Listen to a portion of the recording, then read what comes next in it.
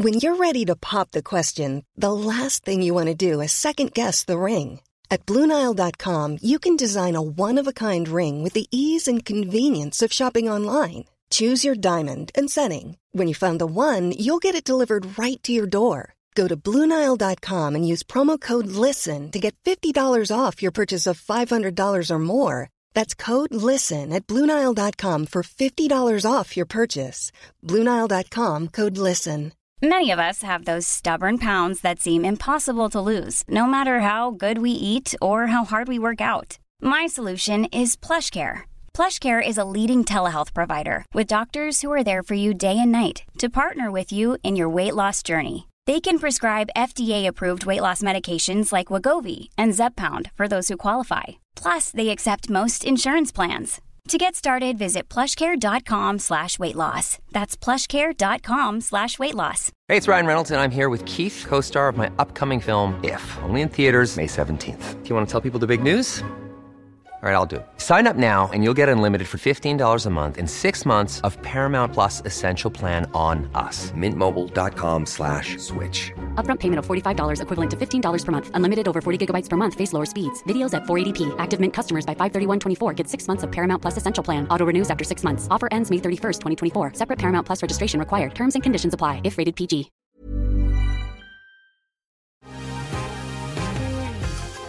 Been thinking about McDonald's all day. Can't get it off my mind. I can already taste it. Ooh, got my mind on my mouth and my mouth ready for some Mickey D's deal.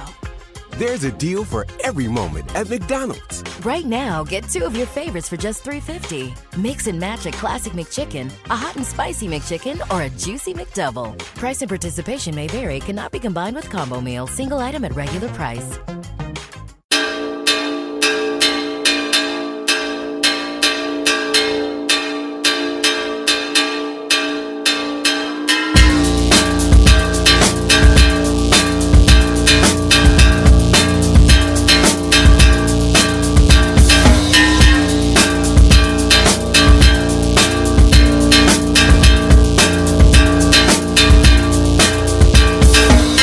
Hello, my name is Dave Hanratty and there will be no encore. I'm feeling especially jazzed having just listened to Phil Collins' classic In the Air Tonight twice in a row to prepare myself for coming on the microphone. You know, it's this weird kind of boxed in random Wednesday evening, like getting a bit darker, whatever. You don't want to hear about that. You don't want to hear about that at all. You want to hear about this, because this is next up in our track by track album breakdown series. Very, very special standalone episodes that we're doing. The first one featured the Mighty Pillow Queens. Their debut album In Waiting, which is excellent by the way, is out now, as is the related episode. Should be in your podcast feed, so if you've somehow missed that episode, if you've somehow missed the album, definitely go back and check them out. But now we're here to focus on the one, the only Alva Reddy.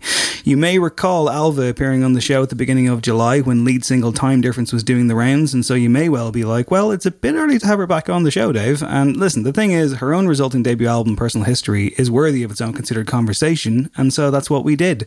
As the title suggests, this record represents something of a life diary for Alva, capturing all kinds of painfully familiar emotions along the way. But what I really, really love about this one is that she's really got the balance just right. I think it's a challenge for any singer-songwriter, especially one that's trade in a blend of folk and indie the way Alva does, to kind of stand out from what is quite a large and growing congregation, but she absolutely does. Personal History is a quickly captivating work, bolstered by its author's honesty, conviction and clever wit. As with the Pillow Queens episode, the agenda here was quite simple. Use the songs as bullet points and see what kind of conversation results from going through them one by one. I greatly enjoyed listening to what Alva had to say over this hour, so give it a whirl. Get on the debut album Personal History right after, and stay tuned to No Encore for more episodes in this format as and when they happen. From the stage, can't you hear yourself in every song that I play?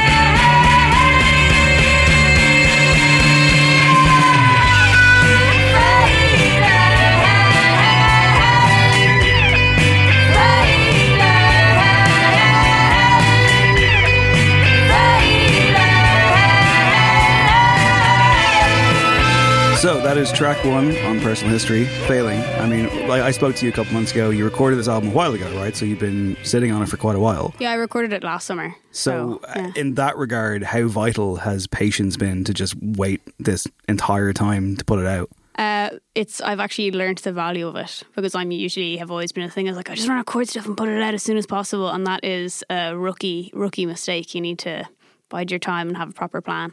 I was planning to have it out earlier in the year, but obviously because of everything, it was delayed even more. But yeah, patience is something I learned with this album, is that I had to, because that song actually is, I think it's the oldest track on it. I wrote that in like the summer of 2017, so that's like the oldest one. Do you feel like the album overall kind of lends itself to a more autumnal time of year, or is that just like... Ooh. Well, I think Between Your Teeth, the last single, is kind of summer road trip vibes, even though that's not what it's about. But I did write it while I was sitting on a train. But yeah, no, there's some parts that are from different things. But yes, October 2nd, the most autumnal record you've ever heard. Is riding on a train especially bougie / romantic, or is it just kind of like awkward to do? I was just, scribbling little lyrics on a notepad, which I often do, especially if you have no phone coverage to distract yourself with for ages. That's something I do a lot. I think I spent, in like 2018, I spent like just an incredible amount of time on trains, because I did a tour in the UK where I did everything on a train. I think I took like 40 trains in about a month and a half, so quite intense. I've done my time. I like a train. I find that they're a bit too expensive though for my blood. They're lovely. They're grand in the UK. All right, okay. In Ireland, they're insane. I rarely take them here, if ever. Not in years, but I have taken loads of trains in the UK, because it's like £10 to go to Dover or whatever, and it's just really, really handy. Upper middle class hobby over here. So the track is called Failing. Is the concept of failure something that seeps into your brain quite often, or never, or is this something you struggle with? I think it's like the album overall is talking about just different experiences going from your kind of early 20s to your late 20s, and failure is kind of a big part of that, like learning how to fail, or at times maybe thinking that you're failing in every relationship, whether it's failing as like a daughter or a sister or a girlfriend or whatever. So with regards to the musicality of the track, like it's a very anthemic kind of punchy number to kick things off. When I was talking to Pillow Queens, like I was like, was it important to have a big closer on their record? And they were like, straight away they were like, absolutely, that was the point. I mean, like with regards to starting this album for you, was it necessary to really kind of just punch through straight away? Yeah, especially that intro, the jing, jing, jing, something I kind of came up with in studio to do as like an interesting, but I didn't know I was going to put it first. I had another idea for first when I was recording the record, and then afterwards that became an obvious opener, and it also kind of starts you out at the lowest point, which is failure. And it's also the oldest song, so it felt like chronologically it just made sense to have that at the start. You can run away astray. You can run away astray. But I am loyal, I am loyal, I am loyal to you.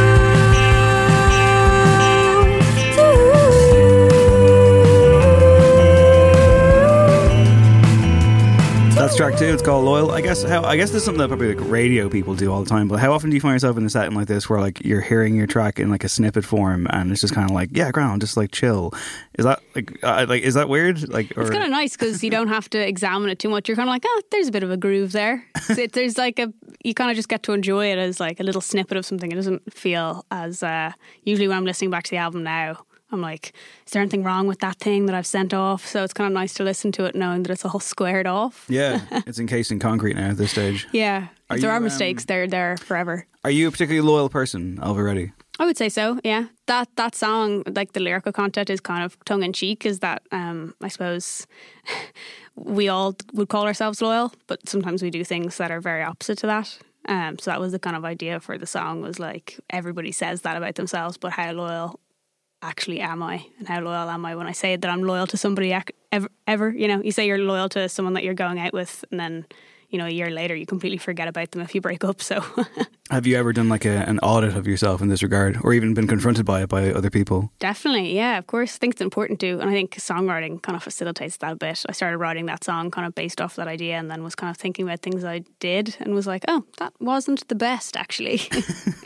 We won't get into like specifics. Yeah. But how important is loyalty, I guess, as part of the human condition, would you suggest? Yeah, it's one of the most important things, because I think if you commit any amount of time to somebody, you develop some sort of loyalty or connection with them. I'd be very loyal to like any of my old friends. I think I take loyalty pretty seriously. Yeah. Everyone hates the feeling of kind of betrayal or whatever. If you hear a friend has said something mean about you behind your back or whatever, it really stings, you know? I've always kind of thought of it as this very like almost small town Irish thing of like, because you hear like the phrase like, oh, true colours, you know, like all the time. And it's just this weird like, oh, like someone obviously like fucking backtalk somebody and that's the end of that relationship forever. Yeah. I also think like, I always get that feeling if you're with a group of people and they start talking about someone you're friends with in a negative light, it makes me feel a bit like sick in my tummy, that you feel like disloyal if you don't kind of jump to their defence, and that's a hard thing to do. I think that's a massive thing with loyalty, that kind of little feeling of like, oh, I should be defending this person. But I can't because of awkward social context. I guess, I mean, there's probably translates as well to like being loyal to your own work, being loyal to pursuing, especially a solo career. Like, is there ever been kind of, because I do want to, I was going to say that on this track as well, this kind of, you know, veers from solo acoustic sounds to more of a band sound, which is here and there on the record. Has there ever been a moment where you're like, oh, I should just go full band? Like, I mean, like, or is this a case? Yeah, loads of times. I also love working with people. And have in professional settings been loyal to a fault where I'm actually just an idiot and I've like put up with things for too long from people. I'm sure they're well-meaning or whatever. That's not me talking about anybody in particular, but you know that sometimes happens. But yeah, loads of times, because it's so much nicer. I often look at Pillow Queens and Bitch Falcon and all those bands, and I'm like, oh, it'll be so nice to just be working with people. But I'm not really on my own. Like, I have great management and all that kind of stuff, so it doesn't really feel like I'm on my own anymore, really. Yeah. Are you at a stage, though, in terms of like as a writer, are you at a stage now where you're like, I'm very comfortable with this being entirely mine, I wouldn't necessarily want to share it? Yeah, definitely. I think because I always wrote on my own, I kind of, even from being a teenager, I wanted to be in a band when I was a teenager, but I didn't know anybody and I was super, super, super shy, so I would never have put myself out there to be in a band. Most people I kind of grew up with didn't know I played music, so I always wanted to be a band, and it just so happened I ended up kind of going it alone. And now that's the most comfortable thing. But I still love collaborating with people, and I still like work with, I still play with a band, and they're usually people that I'm like super friendly with and comfortable with is what I'm kind of happiest doing. Twisting railway lines, coming back, I'm feeling like I think too much. I think for both of us, I can't hide it anymore. Just to hold her on the bathroom floor. Wait till it's over. That's track 3, It's Between Your Teeth. You said it was one of the earliest tracks that you had here, or like one of the oldest tracks that there is? Failing is the oldest track, and then Between Your Teeth was written in 2018. Yeah. Is there ever any kind of, I mean, like, what makes you hold on to something for X amount of time? I mean, is it a case of, well, that's definitely there, like it's concrete, it's in, there's no question? Yeah, I mean, it very much ranges. Like, sometimes you hold on to things because other people say it's good. Sometimes you hold on to things that no one else really cares about, but you're like, no, I know this works. And other times you hold on, like this, the reason I held on to this was very much just, I really liked that little guitar riff. It was quite a shallow reason. Have you had to have any kind of, like, whether it's just with friends or management or other musicians or just even your own brain, I suppose, any kind of particular conflict with regards to going in a certain direction, like settling on a style or anything? Yeah, definitely. Like, I released my first EP in 2016, and that did reasonably well. And I think that style of that first EP is probably the closest to the album, and everything I released in between was quite confused music because I didn't really know what direction I wanted to go or what direction I should go. And then I came to the album and I was like, I just kind of want to do what I think is best for me, which was the sound that I kind of settled on with the album, which I think is actually still quite close, something that's like folky with a bit of indie rock as well, because that's what I grew up listening to, so it makes sense for me. I mean, so if you're reading your own press, like, do you read your own press? Is this like a thing that you pay attention to? Yeah. I mean, there's not that much of it to keep track of, but I read a bit of it, yeah. Yeah. Have you ever found yourself like being kind of given a sound alike or a genre term that you were like, no, that's not me at all? Well, sometimes I'm surprised. I kept being told that when I was sending the demos for this album around to people, they kept being like, oh, it's kind of like Julia Jacklin. And I was like, I had never listened to her before. And actually, when I finished recording the album with Tommy and Ireland in Donegal, I was driving back and that album Crushing came on, and I was like, well, I hope it sounds like that because that album's unreal. Like usually it's a compliment. All the people that you'd be compared to are usually people who are extremely successful. So yeah, and there's been a few Camera Obscura for time difference, but a lot of people said that, and I was like, I didn't expect that, but like they're deadly. Sweet. I'll take it. Absolutely. Band sound again, once again coming to the fore. You mentioned in school that you were too shy to form one or be in one. If you had have overcome that kind of shyness in school, what kind of band do you think you would have been in? Probably like kind of indie rock, because that's what I was always into. But I was kind of scared of drums then for years because, you know, once you've played with like a bad drummer, you're like, this is terrifying. This can really destroy a gig. But yeah, I think something kind of like that. Yeah, I mean, like as a drummer who's played a few gigs and they haven't all gone great, I can only sit here and wince as you say that, because I'm like, yeah, there's truth in that. Like, it's unfortunate, but well, especially as a singer, you're like, oh my god, who's trying to keep in time with who? Yeah, I remember listening to like an old gig that we did back in the day, and because we recorded it, because you know, obviously we were like, we need to record this for whatever reason, and I remember just like hearing it back and being like, whoa, I'm playing so fast, I'm playing so out of time here, this is a disgrace. I was just so, I think it was just adrenaline. I was just like, I mean, I guess, so from in terms of your kind of setup when you're on stage and everything, back in the glorious full gigging days, yes, have you had any notable on stage disasters? Yeah, loads. Like things where I remember one time playing and I had a new guitar and I was playing Ruby sessions, and my strap, I hadn't put the strap, I hadn't connected it correctly to the back of the guitar, and went through great lengths not to say strap on there. Then you said it. And then I said it because I was just like, there's just no way around it. Basically, didn't put the strap on right, and then it broke off in the middle of a very quiet, sad song. We're like halfway through, it broke off, fell off, and like Ruby sessions is so quiet, fell off and smashed my pint glass. And the noise it made was, people didn't even laugh, which is worse. People were like, it was horrible. Jesus. That was bad. I've had loads of things where if you use like a backing track, which I don't read anymore. I remember one time like a click was coming out on top of that. Another time where the gig was just playing into all of our in-ear monitors, but nothing was playing out to the crowd except for the microphone. So we were all like singing and stuff, and there was no sound other than just voices, and it sounded terrible, like voices and drums or something. So it sounded like muck. But sure, fucking who'd miss gigs, you know? Like, yeah, I know. I would do my worst gig again just to be back at a gig. Yeah. You do have like you have a couple of sold out shows of the intimate variety. Very intimate, yeah. Is that because I've talked to other musicians who've been like, we just can't, like, it doesn't suit what we do. How are you, I guess, looking forward to approaching that one? Because I know you're doing back to back as well. You said you're going to be your own support act. Yeah, I finally get to support my musical hero. I'll be fine. Like, I'm just excited to do a gig again, and people are excited to be there. So that's perfect for me. I'm happy to do it. Whatever. We're just going to do a 3-piece and keep it nice and tidy. And we're doing one show at 7 p.m. and one at 9. Easiest shows ever to sell out.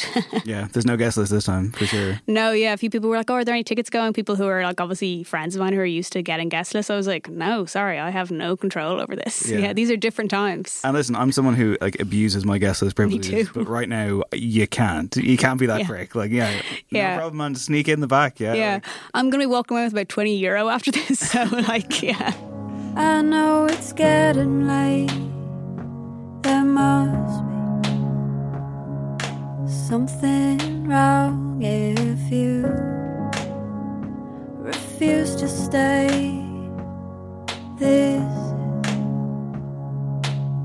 is a mistake.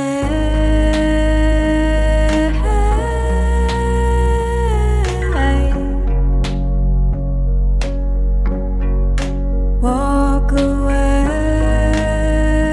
That is Walk Away, and it is gorgeous.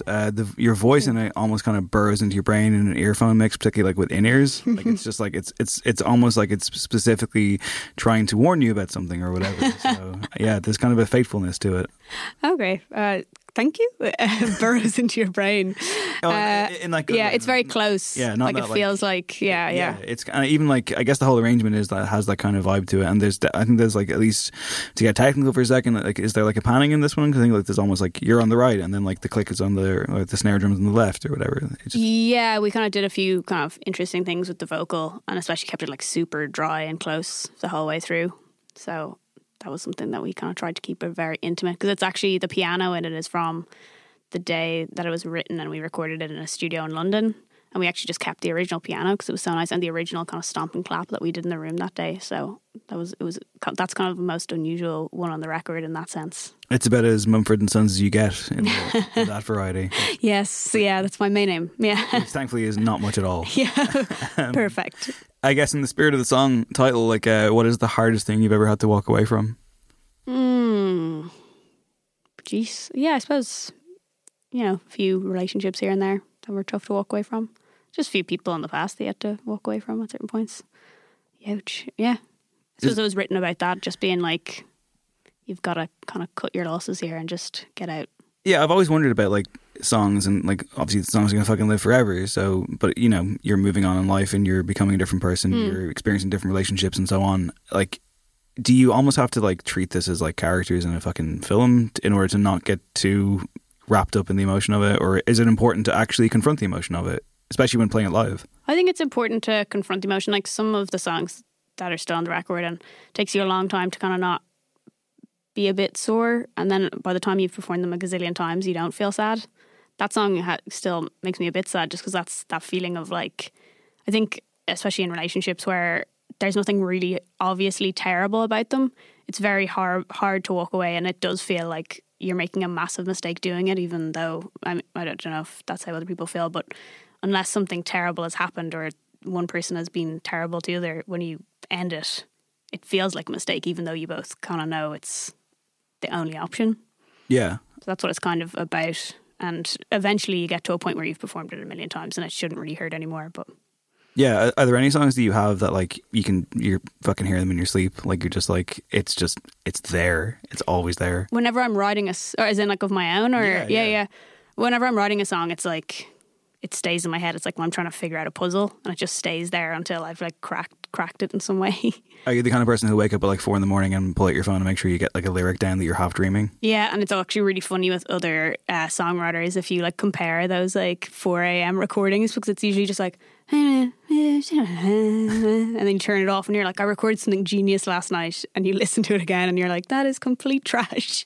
Oh yeah, I mean, like I've had a couple of those moments where, like, if I'm either trying to remember a dream or if I think of something, maybe like just something creatively, and I'm like, that's fucking amazing, and it's like it's almost like those ideas you have when you're drunk. Yeah, it's exactly that. Yeah, you're delirious. You're like, this is genius. You're like, this is gonna like be the greatest thing ever, and then the next day you're like, what the fuck? Well, you're like, I need to remember this, and then you listen to it the next day and you're like, that's just another song that exists in the world that I obviously had in my head that I thought I created at 6 a.m. when I woke up. Never minded your morning breath, how you got lost in your own head. 'Cause now I'm stuck in mine instead, in the aching corners of this bed. Maybe I confuse lies and the truth, love and pain too, in life without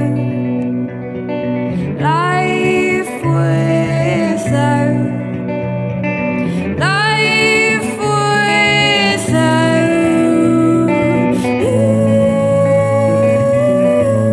So we're halfway through the album now, thereabouts, getting there. That's Life Without You. I guess following on from, the sentiment of the last song and this one, it's something on No Encore I talk about all the time, and I've come around to the idea that maybe it's not a fair thing to put on an artist, where it's like, I've always been like, sad songs or like, people who have suffered tend to make better art, But then, of course, I appreciate that that's a very simplistic worldview, and the likes of people like James Blake have come out and been like, that's not a fair thing to say. But then you get like Justin Timberlake and his I'm Happy and Married Now album, and it's terrible. So, I guess, is there any kind of truth for you in that really fucking hurt, but it helped me become a better artist? Or is that a totally unfair thing? I don't know if it's unfair. It's definitely, if you're, who was it who said it? Maria Abramovich. She has this quote that says, happiness doesn't have to be transformed into something else. So like, you don't make great art, maybe, supposedly. Well, like, I don't think so. If you're really content, because happiness is just happiness. But if you're sad, you need to like make it a different thing. You need to make something of it, or like an artist feels compelled to. So I think there is truth in that, just because it's very cathartic to be sad about something or for an event to happen and to be able to make something of that. If you're happy out living with your wife and husband or whatever and kids, and you're having a great time, that's you've got it all sorted. You don't need to make anything of it. So yeah, I think there is some truth in it for sure. Yeah, I mean, like, maybe it's just like my miserablest nature, but I just tend to be more affected, I guess, by something that feels like someone has had their heart ripped into, you know? Yeah. And I think, like, I always say that I don't think when someone listens to a song I've written that's sad, that they immediately go, oh, I wonder what she's talking about. They think about their own life experience. Yeah. And so I'm always, like, happy to put out whatever is most honest out there, because I'm like, if someone connects to that, they don't care about what I went through.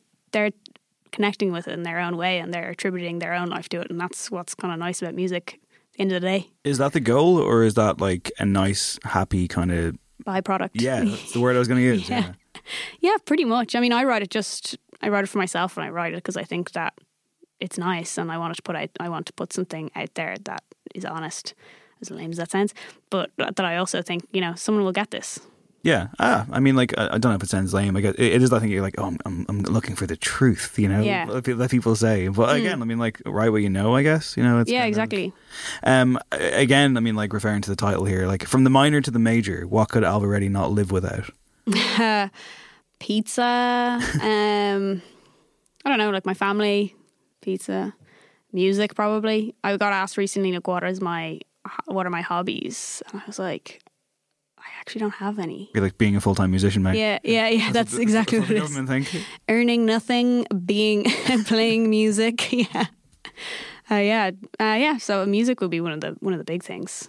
Hobbies that's one of those questions I think as you get older that becomes a bit more intense. You're like, I don't fucking know. What do you do with your spare time? Jigsaws, like, and you can't just say like TV. Yeah, video games. Yeah. I'm like a loser. And I'm like, everyone plays video games. Like, yeah, I ended up being like, I love podcasts. I love listening to podcasts. But that just also, then you're like, oh, I love listening to true crime. And then you sound like a creep. Like, I don't know. True crime is big, man. Everyone loves it. It's so good, but no one really wants to talk about how that's their hobby. Suppose, yeah. Yeah, that sounds like research. Yeah. If I went back 4 years ago and I started a true crime podcast instead of a music one, we'd be in like, and listen, Alan and I are listening, the studio is gorgeous, but we'd probably be in like, you know, fucking Apple HQ right now. And I'd be signing $1 million deal because I'm talking about dead people somehow, and that's okay.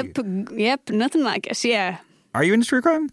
Love it, yeah. I got into Serial back when that became huge, like years ago. 3 or 4 years ago. That was like the big breakthrough podcast for me, anyway. And then I've listened to loads of true crime ones, but I also listen to like everything. I love it. It's great because I was, at one point in my life, previous to this, I traveled a lot. So great thing for traveling, and also great for long car journeys and stuff like that. I love listening. I love getting like stuck into a good podcast. Even if it's about like, I was driving up to Donegal last week and I listened to a great New York Times one called Nice White Parents, which is all about the school system in New York City. Absolutely phenomenal. I'll listen to a podcast on pretty much anything.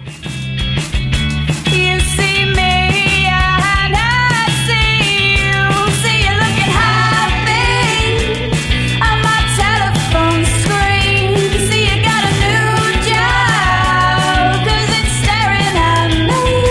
See you got a new life, but are you still lonely?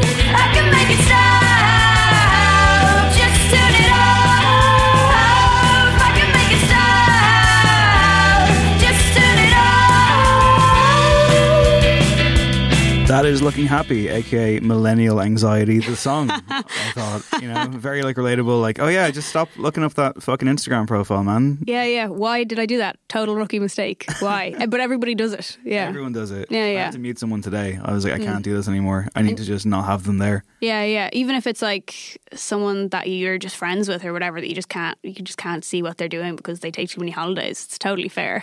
Oh yeah, that whole thing of like this, like my amazing life, you know. Because that's all you see on Instagram specifically, or like any social media, but Instagram, I find it's just like holidays, parties, everything positive that I'm doing. Because why would you be like, take a photo of yourself and be like, I'm having a terrible day today? Yeah. Here's a photograph of me vomiting after too many beers. Yeah, exactly. Like, no one does that unless you're like an edgy comedian. The video for this one, which has dropped very recently as the time that we're recording this, it features a bouncy castle. It features a college friend of mine in the form of Ross Hannon. What? He was in my class. No way. Yeah, man. You know? What a man. He's a legend. Great bouncer.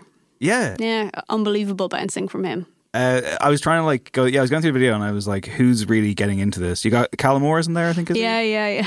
And of course, I thought I saw Sarah from Pillow Queens, but that can't be right because you guys are like arch nemesis at this stage, right? You guys hate each other. Yeah. It was an olive branch. I was like, you can be in my music video. That's very big of you. Yeah, I am the bigger person, I would say. Yeah, how did that all start? Because I swore you were friends, and now it's taken a turn. Oh, we are. I suppose because we're putting out albums at the same time, and obviously everyone is making the obvious Oasis versus Blur parallel. Fontaine's Coronas, yeah. Yeah, the famous classic, the famous feud. Yeah, it's never ending. The video's cool. I mean, it follows on from like time difference. There's even a fucking phone in it. Yeah, little Easter egg. Yeah, but no, I guess the idea of like this whole thing of just the pressure, like do you feel much pressure? I mean, like maybe coronavirus has put paid to this, but like the pressure of having an amazing time all the time and showing the world how great your life is. Yeah, I think it's more, for me, it's more, it's really hard to deal with jealousy. And I think that social media really makes that more difficult because you're seeing, and even on a professional basis, you're seeing your peers do X, Y, and Z, and then you're thinking, why am I doing that? But that's not really a healthy way to look at it. So I always find that it's good to deal with it by, especially if I'm like really good friends with someone, I'll be like, Sarah, I'm jealous that you're doing this, or like, I'm so jealous you wrote this song and I didn't because it's so good. And that's a great compliment, and you get to turn it into kind of a positive. Yeah, I've tried to like switch out the word jealousy for envy because somehow it sounds like a bit better. Yeah, it just sounds a bit more formal or something. Yeah, or at least if you just like take the lid off it and make it obvious of just being like, I'm so jealous that you're doing this, but like, I'm also happy for you. Yeah, it's just relieves all the tension that you felt about it. Yeah, I guess you got to kind of pull it back though. You can't be like, I covet your life. Yeah. Everything you're doing is awesome. Yeah. Yes, I think it's very much a social media driven thing. But, how reflexive are you with social media, like or just in general? I mean, like, are you always scrolling, or are you able to put your phone away for extended periods of time? Oh yeah, I totally would. I only really use it for music related stuff. I'm not that keen on like scrolling through like TikTok or my search page or anything. I use it for reading the news. I would use my phone for like reading the news and mostly work stuff. And then I associated it so much with that kind of side of things that my way of relaxing is not like scrolling through my phone. It's like putting my phone in another room and watching a load of TV. Yeah. Do you get much like kind of, I guess, direct messages from randomers or? Yeah. Like, and like, it's just like, I don't know, like in terms of getting compliments and praise from people, on the rare occasions that I get it, I'm just like, I don't know what to fucking say. I'm just like, oh yeah, cheers. I just feel like I sound so really like so insincere. Yeah. Like, I'm just like, it would be a lot easier if Alvaretti slid in and was like, that podcast fucking sucks, Dave. I'd be like, yeah, listen, let's have a chat about it. Like, look, I'm going to start doing that to you from now on. You got a microphone right now. This can happen. That sucks. This whole yeah. episode is terrible. It's really hard to be gracious all the time when there's but like, I don't think anyone messages you because they're looking for something back. They're messaging you just to tell you that. So if you're just like, oh, thanks so much, that means a lot. Yeah, but you almost feel like you have to give them something back or something. Yeah. You look great too, person I don't know. Yeah. Hope you're well. Yeah. I mean, I guess I'm just kind of like, thanks so much. But I try not to focus too much on what they want back because probably saying it is enough for them. Yeah, so once and again, it's still really nice. Yeah, I mean, I guess like so with the video of this, right? I mean, the song obviously is kind of up tempo, wry, kind of knowing that way, kind of spiky. The bouncy castle, though. I mean, talk to me about like the admin of getting a bouncy castle. So difficult, nightmare? Unbelievably stressful. Yeah. Did you? I actually put it up because I'd been talking to a woman from the Bouncy Castle company for a few days, and I was trying to sort out one that could facilitate adults because they actually don't have insurance at the moment. I'm going to go really off. And this is do it. Yeah. So they have no insurance for any of the Bouncy Castles since last summer because the insurance company that insured them all folded, and it was UK based. So I was told this, and then I was like, if I'm going to have adults on it, like I definitely need to buy one or rent one that is adult proof because I don't want to break it and then be in the hole a few whatever. Or what if Ross trips over and cracks his head open? Yeah, well, that's Ross's problem. But I'm more worried about the bouncy castle here. Me too, yeah. Ross can look after himself. Yeah, this isn't his first bouncy castle. And so I was like worried about that. And then I texted this. I was like on a bunch of calls that day trying to like organize everything for this shoot. And I texted the woman. And I went through my phone, like my missed calls or whatever, and I texted her back being like, hey, just wondering if you have any bouncy castles that facilitate adults, just really keen to get this for Sunday. And I got a text back a few minutes later saying, this is a DHL driver. And I was like, what a weird message to get. Do you have any bouncy castles that facilitate adults? I was like, oh, I felt like such a freak. So extremely stressful, and also just trying to find a place that fits a bouncy castle and stuff like that. Like, I don't have a garden, so I ended up being able to go to my parents' house. But it was actually quite stressful getting a bouncy castle. So at the castle. end of the video, when like it deflates and you're sitting there deflated as well around it, that was probably like hugely cathartic at that point, was it? Like, oh, beautiful. Also, the fact that it tips my hat off. We all, like, the first time we did it and I did that, we all just died laughing because that wasn't planned. But we were like, it happened every single time without fail. The blooper reel for that video is going to be pretty long. Let's fall into routine. The romance of watching TV.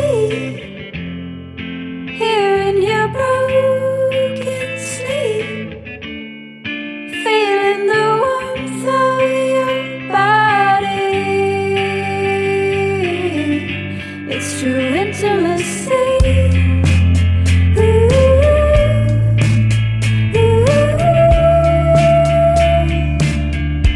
It's security.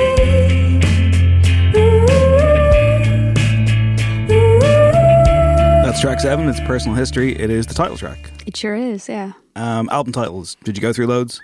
No, I wrote that song last January or February, I think, and that was what I wanted the album to be called. And for me, that song is the kind of linchpin for the album. It's what makes it all make sense.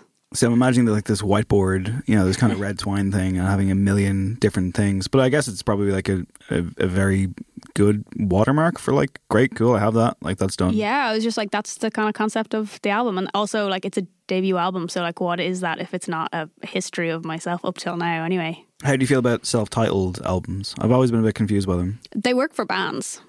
I think if I was just to call my album Alva Ready, that would be Album Ready. See, I said that to you earlier on off mic, and I was just like, that kind of spilled out, and I was like, that's a weird fucking tongue twister. I don't know how good I feel about that. Yeah.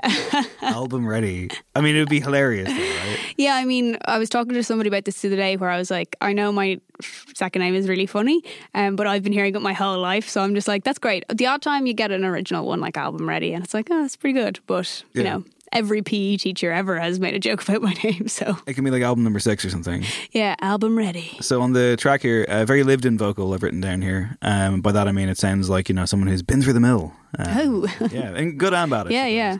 I got a bit of a Dolores O'Riordan vibe. I also got a bit of a Week of Corners vibe. Nice. That kind of like, I suppose, not so much classical, but like, kind of a bit more artful or something. A bit more. Okay, cool. Yeah. Where do you stand? I mean, I asked you around, but like sound like comparisons. I mean, like generally good. I think it's one of those things where, as a fucking music writer, especially like coming up in hot press and stuff, like we're always told you gotta like throw in sound like comparisons so that the fucking plebs know.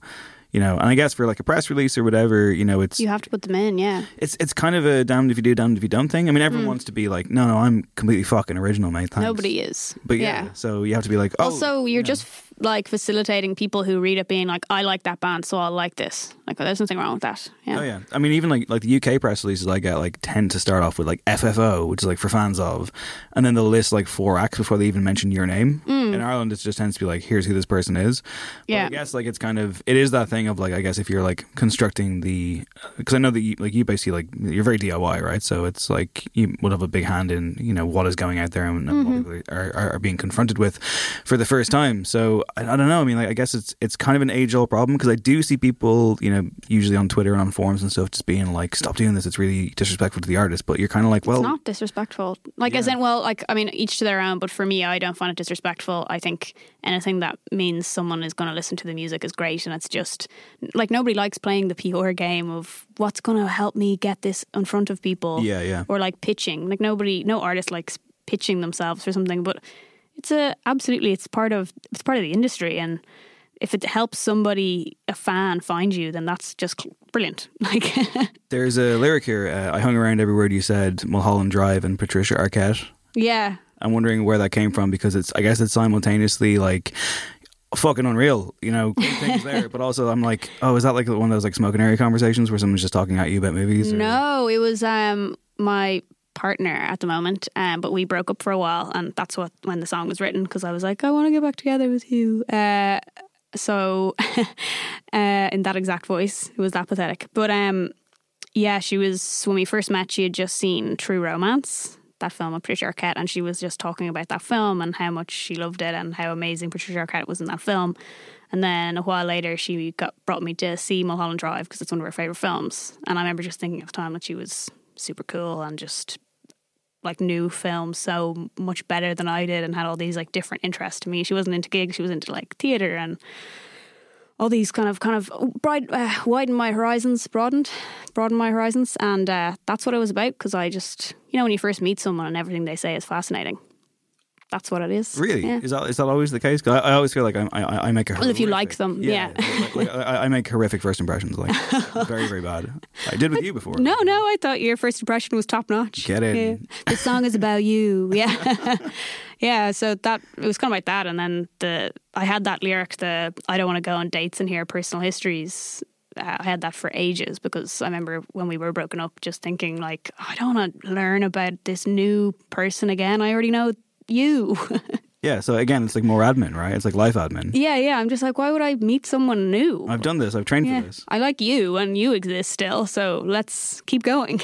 Did you like? Yeah. So is that like what came after the first kind of voice thing? That was like, you know, the "Please Take Me Back." Yeah. It was me screaming. I don't wanna. A bit more assertive, yeah. Yeah.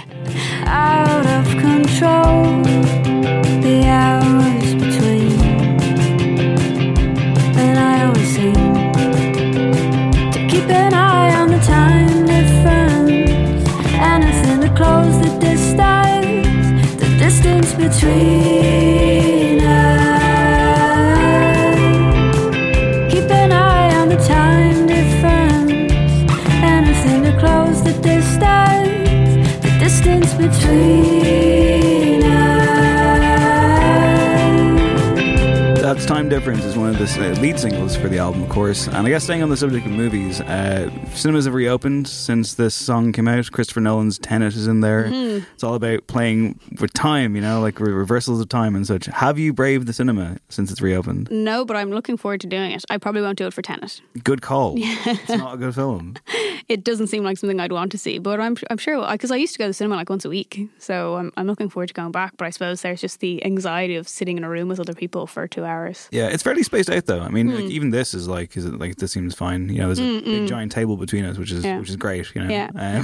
So cinema wise, and you mentioned like getting your horizons broadened or whatever with regards to the world of film. I mean, what are your kind of favorites, or do you have any? Like, what are you going to go to? What do you like?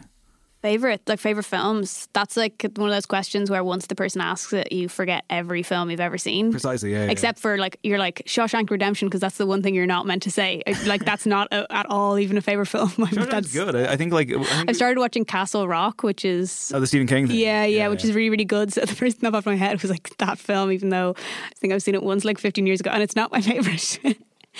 By even a little bit, it's totally not even my vibe. Yeah. Much like her favourite film, The Shawshank Redemption. Yeah, imagine. Brackets, Frank Darabont, 1994. It's like saying your favourite band is like Oasis. It's just like very middle of the road. I think we've come back around with Shawshank though. I think it's genuinely a really good film. But for whatever people are finally going to appreciate Shawshank Redemption. It was this mental thing where like for so long it was just like it was a flop at the box office, but everyone bought it on VHS or something, and it was just on everywhere. But it's actually a good film. So I think you're allowed to say it's a good film. Yeah, it's just definitely not my favourite. Your favourite film here? Yeah, I will fight anybody who says it's not the best film ever made. Yeah, I don't know. Do you ever listen to that podcast, Rewatchables? Yeah, I do. Yeah, it's so good. So I kind of have been listening to that a lot recently. I go through phases of listening because I find Bill Simmons to be really overbearing, and and I know it comes from The Ringer and Grantland, and therefore, because like one of my friends, I said before to my friend Josh, I was like, I'm just so fucking sick of the American sports references. And Josh was like, it's them. Like that, of course, he's like, that's a ridiculous thing to say. Like that's what they do. And I'm like, no, I get it, but it's just a bit whatever. But I do go through phases of kind of listening to it. And I love it. I think what I love about it is, and it's kind of changed the way I've started viewing cinema, because I went through phases of like, because everybody loves a bit of trash. Like I love watching, like one of my favourite films of all time, just because I grew up watching it, was 13 Going on 30. Oh yeah. Like it's just so good. I watch it whenever I'm hungover. It makes me happy, and I send my friends who I've known for years, I send them like quotes from it and stuff. But the one thing I love about Rewatchables is that no matter how like much of a not artsy film it is, they always talk about how great it is. There's never any kind of like, oh, this isn't good enough. It's just kind of like, I love that this shit film does this, and it's like absolutely romantic comedy, and that's fine. Oh yeah, there's like an enthusiasm for the subject for sure. 13 Going on 30 is getting a bit of a revival moment. It's weird. It's absolutely sensational. Yeah, the girl who played the young Jenna Rink is massive on TikTok. Wow. I think this is the only fact I have about TikTok. Okay. Yeah. I don't use TikTok really, but as in that's you weren't invited into that Dublin TikTok house. Well, I was, but I said no. Yeah, too busy. Yeah, too busy doing Albums these. put out, yeah. I've an album to put out. Sorry, guys, they'll have to live without me. But favorite film. Have you ever walked out of a film in the cinema? Maybe if I pivot the question to something a bit less. When I was 8, I think my sister said that Phone Booth was a really good film to my mom. My mom was like, "Is it appropriate for Alva to go see?" And this is my older sister, and Dee was like, "Yeah, I think so." It's absolutely like not in any way appropriate. So I didn't so much walk out as I got dragged out by my mum at some point when I think someone gets like shot in the head or something, and she was like, "Yeah, cool, let's go home." Yeah, Colin Farrell classic there, Phone Booth. So that's the only time I've walked out. I did go to see Cats. Oh yeah. For fun. Disgraceful. Like had a few pints and I was like, this is going to be so funny, and I did feel like walking out, but I think there was 8 people there when we went to see it and 4 people left. Jesus, that's good. I love the walkout. I love seeing it happen. I love seeing it happen. It enhances the experience like crazy. I went to see High Rise a few years ago, which was only okay, but like 10 people walked out and I was like, this is outrageous. It's so dramatic. Actually, during Cats there are a few people who just went like, Jesus Christ. Oh yeah, it's really uncomfortable. I mean, I saw it in January, and I had drinks before, during, and after, and I was like, "What the fuck?" And I know, and I was weeks late to it as well, so I knew what I was going into. Oh yeah, I was going because I knew it was bad, and I thought it'd be really funny. But oh my god, it was funny for the first like half hour, and then the rest of it was just like, oh my god, how are they still introducing each other? We're almost at the end of the film and they're still making introductions. It's not good. Time difference though is good. So I mean, it simultaneously feels like the single was released a week ago and a year ago. How's it for you? I suppose because it's still kind of getting a bit of play in the UK, so it still feels quite new.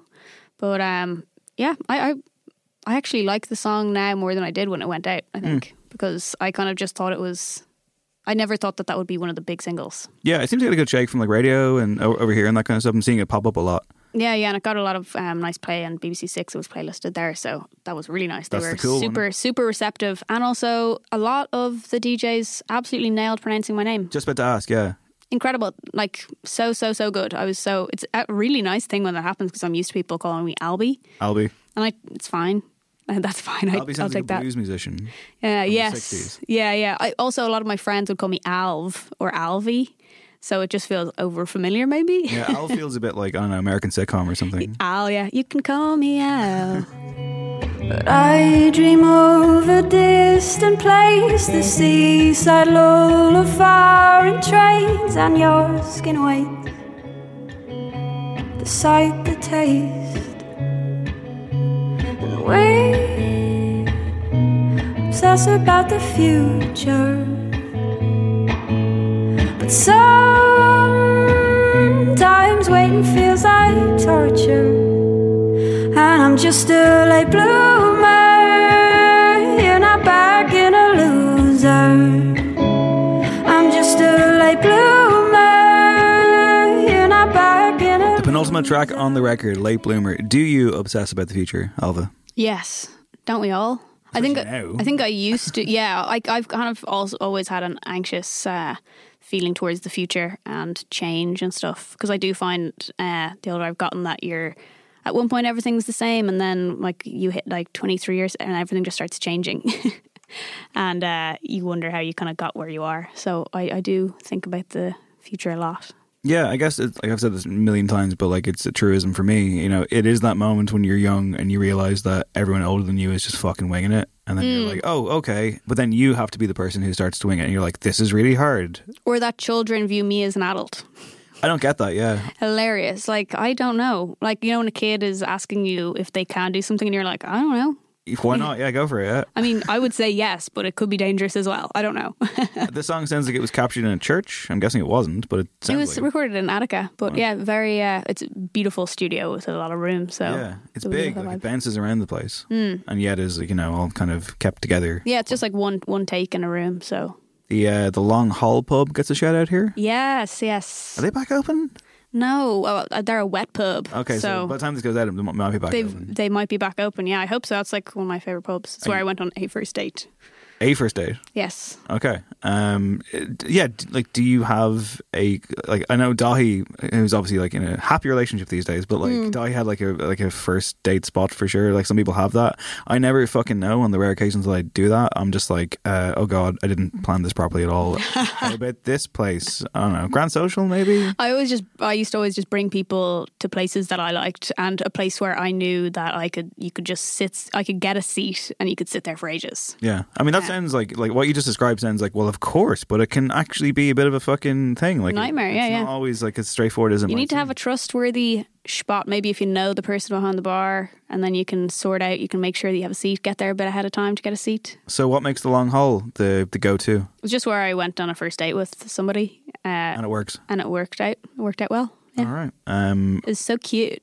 Yeah, and I also just love that pub. Yeah, I was going to say, like, you can still go back. There's no, like, you know... Oh, no, like, I'm still with the person. So it's quite a nice reference. You, like, can't go there ever. Oh, yeah, I would never, like, I think when we did break up for a while, and I think I'd walk by it and be like... Yeah, I can't go to Frank Ryan's anymore ever again. You know, when you're in the middle of a breakup and you're super, like, melodramatic about it? I was at that point, yeah. I can't go back there, yeah. Maybe that ties into the next one. I mean, like, late bloomer here, like, how big is your Arrested Development complex and the whole, you know, as you say, like, you know, kids referring to you as an adult and so on? Oh, yeah, I'm a complete child. I actually think I'm going backwards. Like, I used to really think I had everything together when I was, like, 22, and I'm now 28, turning 29 at some point, and I just want to be, like, 21 again, interrailing, and I think lockdown has made that worse. Sure. I'm very much like, why am I just, like, travelling all the time, and, like, why do I have to even have any fixed abode at all? Bills? What the fuck? Oh, yeah. Ooh.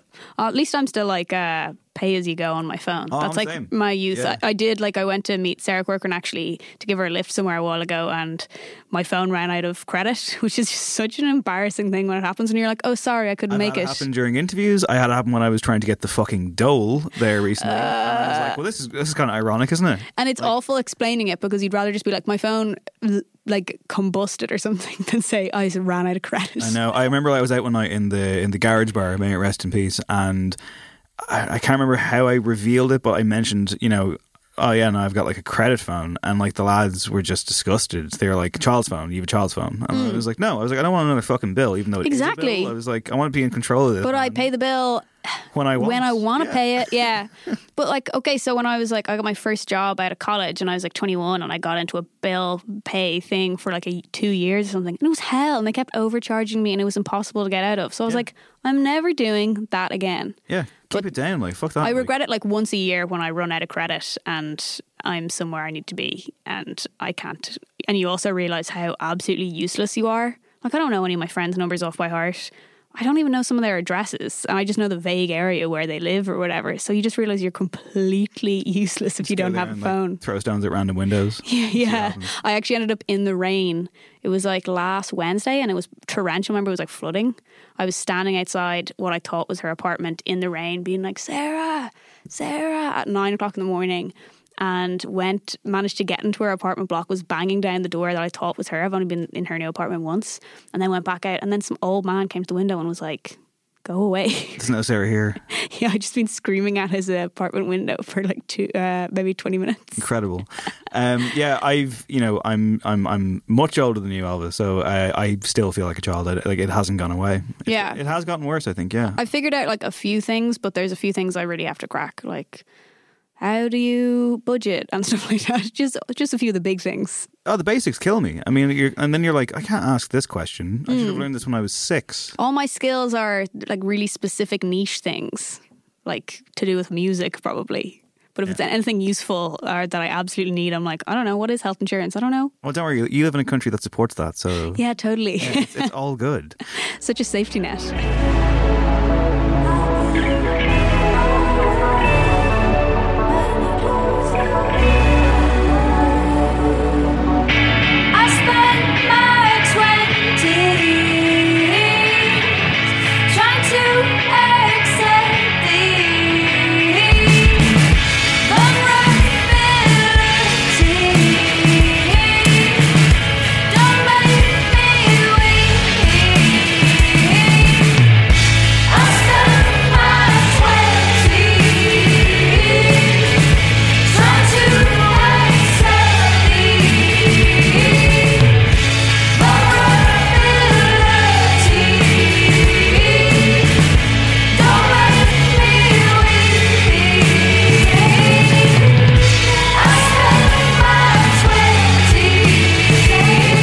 Self-Improvement. It's the last track on the record. How satisfying is it when you're finally locking in the sequence tracks and it's done and you have 1 to 10 and it's there? I have it now.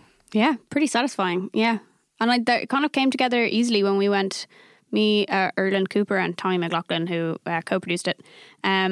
We sat down in the studio on the first day and just went through, and it kind of just fell together, like the start track and the final track. But that was always going to be the last track because it just made sense.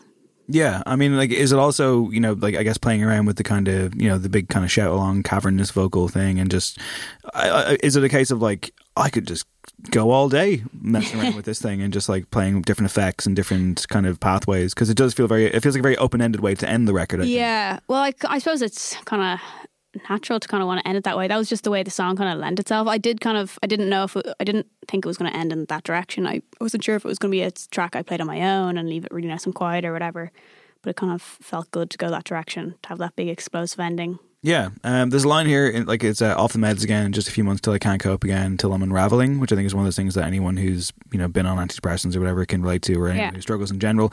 I mean, again, it goes back to the idea of catharsis through struggle. And I mean, is there a sense of victory, I guess, in putting a line like that on paper and being that honest about it and having it here couched, you know, in the closing moments of your debut? Is that a moment of personal triumph, or is it just also, I just wrote that day? I mean, like, is there No, I'd written that I had that lyric for ages, actually. You're very good at honing in lyrics. Gotta do it. Yeah. I suppose I was a bit scared about putting that in there, if I'm honest. And I suppose I usually am just like, probably no one will notice, so I just throw stuff in. And it's kind of nice when someone does. But yeah, kind of. I think that whole song is meant to be kind of triumphant because it's talking about me struggling and watching other people just seem to be able to. I think there's another lyric in it that talks about like being happy seems to come really easy to some people, and I find it difficult. So the end bit that says like, I've accepted all these difficulties, and that's great. And that actually makes me stronger, not weaker. Being vulnerable is a good thing.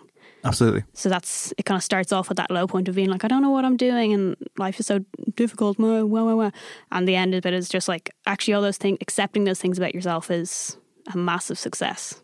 Yeah, no, I mean, listen, as someone who was like fucking prescribed meds for the first time literally half my life ago at this stage, a line like that is always going to jump out. Yeah, but yeah. It does feel like, you know, and I'm not having been on meds for ages. I went through a period of not being on them for forever, and then went back on them. And I had this whole philosophy with them where I was like, I don't want to be on meds because I want my best day to be my own best day and my worst day to be my own worst day. But sometimes, you know, you're like, sometimes you just can't do those bad And I've got friends who like couldn't function without them, you know, and it's a whole minefield for it. Again, it comes down to the individual, but I think it's great that that's there. I think that's great that that's on the page. I think it's a really nice, you know, kind of, I think it's putting trust in the listener, it's putting trust in yourself, and like listen, this isn't like the Jerry Springer moment where I'm like, it's okay to not be okay, or there's no shame in it or whatever, because unfortunately there still is some stigma bullshit, but like, yeah, I mean, like, that's one of those life moments, right, where you're like, fuck it, I'm like, I'm better off for this. I'm better off. But also, like, for me, putting that lyric in, like, what saying, like, going off them again is, I think, as you're saying, anyone who's been on antidepressants or any kind of medication of that ilk, you go on them and then you feel better. If you're lucky, you feel better, and then you're like, oh, I don't need these, and then you go off them, and then it's a nightmare. And like, so many times in my kind of early to mid 20s, I had that experience and felt like, oh God, why can't I just do this? And that's actually fine, because sometimes you just need them, and you'll find a balance eventually, whether that's staying on them permanently or whatever. And maybe that'll take a few years, maybe it'll take like a decade or two, but you will get there. On them, and they're like, by the way, for the first 2 weeks, like, this might just exacerbate everything to such a degree. And I'm like, sorry, what? Yeah, you're gonna feel hella dizzy. You might want to kill yourself. And it's like, whoa, I thought the whole point of this was, and they're like, yeah, but just 2 weeks, you know. And I'm like, what? Like, what the fuck is that? Yeah. Someone said to me the other day, like, why is Dave being so bad to Dave? How are you generally in terms of looking after and engaging with the self? I've definitely gotten better, and I've definitely mellowed out a bit, and I definitely take better care of myself than I used to, which is a good thing. And I usually, when I'm thinking negatively about myself, I'm just like, a therapist years ago told me to put myself in a friend's shoes. Like, she actually said Ross, but she was saying, yeah, but saying like these negative things that you were saying about yourself, if it was your friend who told you this, would you think that about My them? therapist told me this last week. Like, yeah, Yeah, it's where amazing. you're like, say if I'm talking about, she's just like, okay, so if Dave was telling you that he was such an idiot because he missed a job interview because he slept in, would you just be like, yeah, you are worthless? Yeah. Or would you just be like, everybody makes those mistakes, don't worry about it? And I was like, well, I'd say the second thing. And then she was just like, why not be as nice to yourself?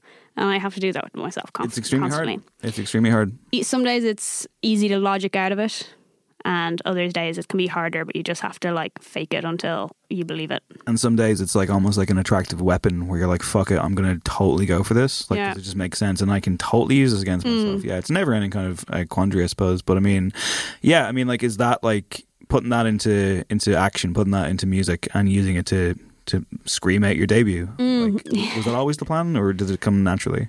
It kind of came naturally, I guess. Yeah, I didn't put too much thought behind it. That's just where the songs went. Yeah, there's no vision board for the album.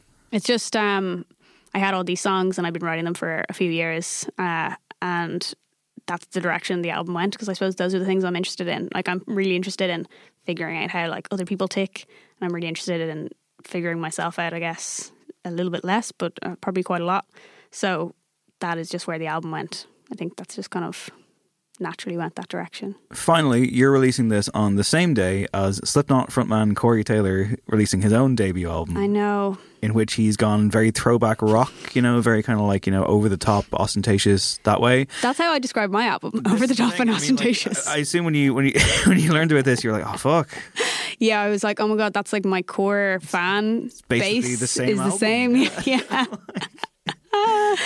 That's I think it's a nice feather in your cap, like here I am, and also you can listen to this thing afterwards, it's yeah, maybe he'll support me on the second. Yeah, it's a good one too. All right, listen, congratulations. Thank you very much. Well, thank you so much done. And thanks for chatting about it, by the way. I hope this wasn't too much of a... It was a delight. Awesome. All right, the album is Personal History and it's out on October the 2nd, which could be when this podcast is out because I don't know when it's coming out yet. But beautiful. Around the rough time. So yeah, Alvaretti, thank you. Cool, thank you.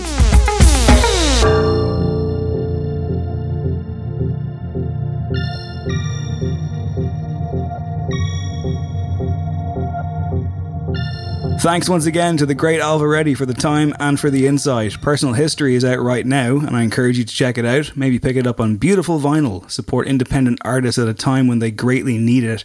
You can support us here too at No Encore over on Patreon at patreon.com/No Encore. If you appreciate what we do, your support is hugely appreciated right back. It's my hope to do more episodes like this, where and when possible. Availability is always a factor, as is interest towards a specific artist or album. We'll see how we go. Stay tuned for an in-depth breakdown of Go Bravely, the debut mixtape from Denise Chyla, with both Denise and Merle on the microphone for that one. That's coming very soon. Let me know what you think of this format, by the way, if it works, if it doesn't work, if I'm terrible, if the artists are good, and I should just be locked out of the studio instead. It's all good. But for now, my name is Dave Hanratty. This has been No Encore. There will be no encore, and we'll be back real fucking soon. This podcast is part of the Headstuff Podcast Network.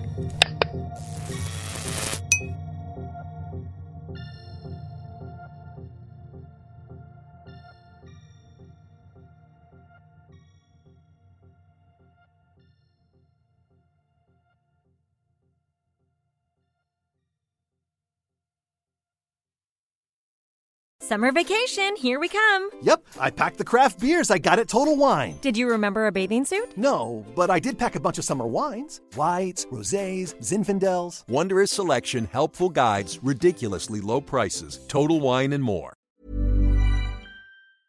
Hi, I'm Daniel, founder of Pretty Litter. Did you know cats tend to hide symptoms of sickness and pain? I learned this the hard way after losing my cat, Gingy. So I created Pretty Litter, a health monitoring litter that helps detect early signs of illness by changing colors, saving you money and potentially your cat's life. Pretty Litter is veterinarian developed, and it's the easiest way to keep tabs on your fur baby's health right at home. Go to prettylitter.com and use code ACAST for 20% off your first order and a free cat toy. Terms and conditions apply. See site for details. Ever catch yourself eating the same flavorless dinner 3 days in a row? Dreaming of something better? Well, HelloFresh is your guilt-free dream come true, baby. It's me, Keke Palmer. Let's wake up those taste buds with hot, juicy pecan-crusted chicken or garlic butter shrimp scampi. Hello Fresh. Stop dreaming of all the delicious possibilities and dig in at HelloFresh.com. Let's get this dinner party started. Planning for your next trip? Elevate your travel style with Quince. Quince has all the jet-setting essentials you'll want for your next getaway, like European linen, premium luggage options, buttery soft Italian leather bags, and so much more. And is all priced at 50 to 80% less than similar brands. Plus, Quince only works with factories that use safe and ethical manufacturing practices. Pack your bags with high-quality essentials you'll be wearing for vacations to come with Quince. Go to quince.com/pack for free shipping and 365-day returns.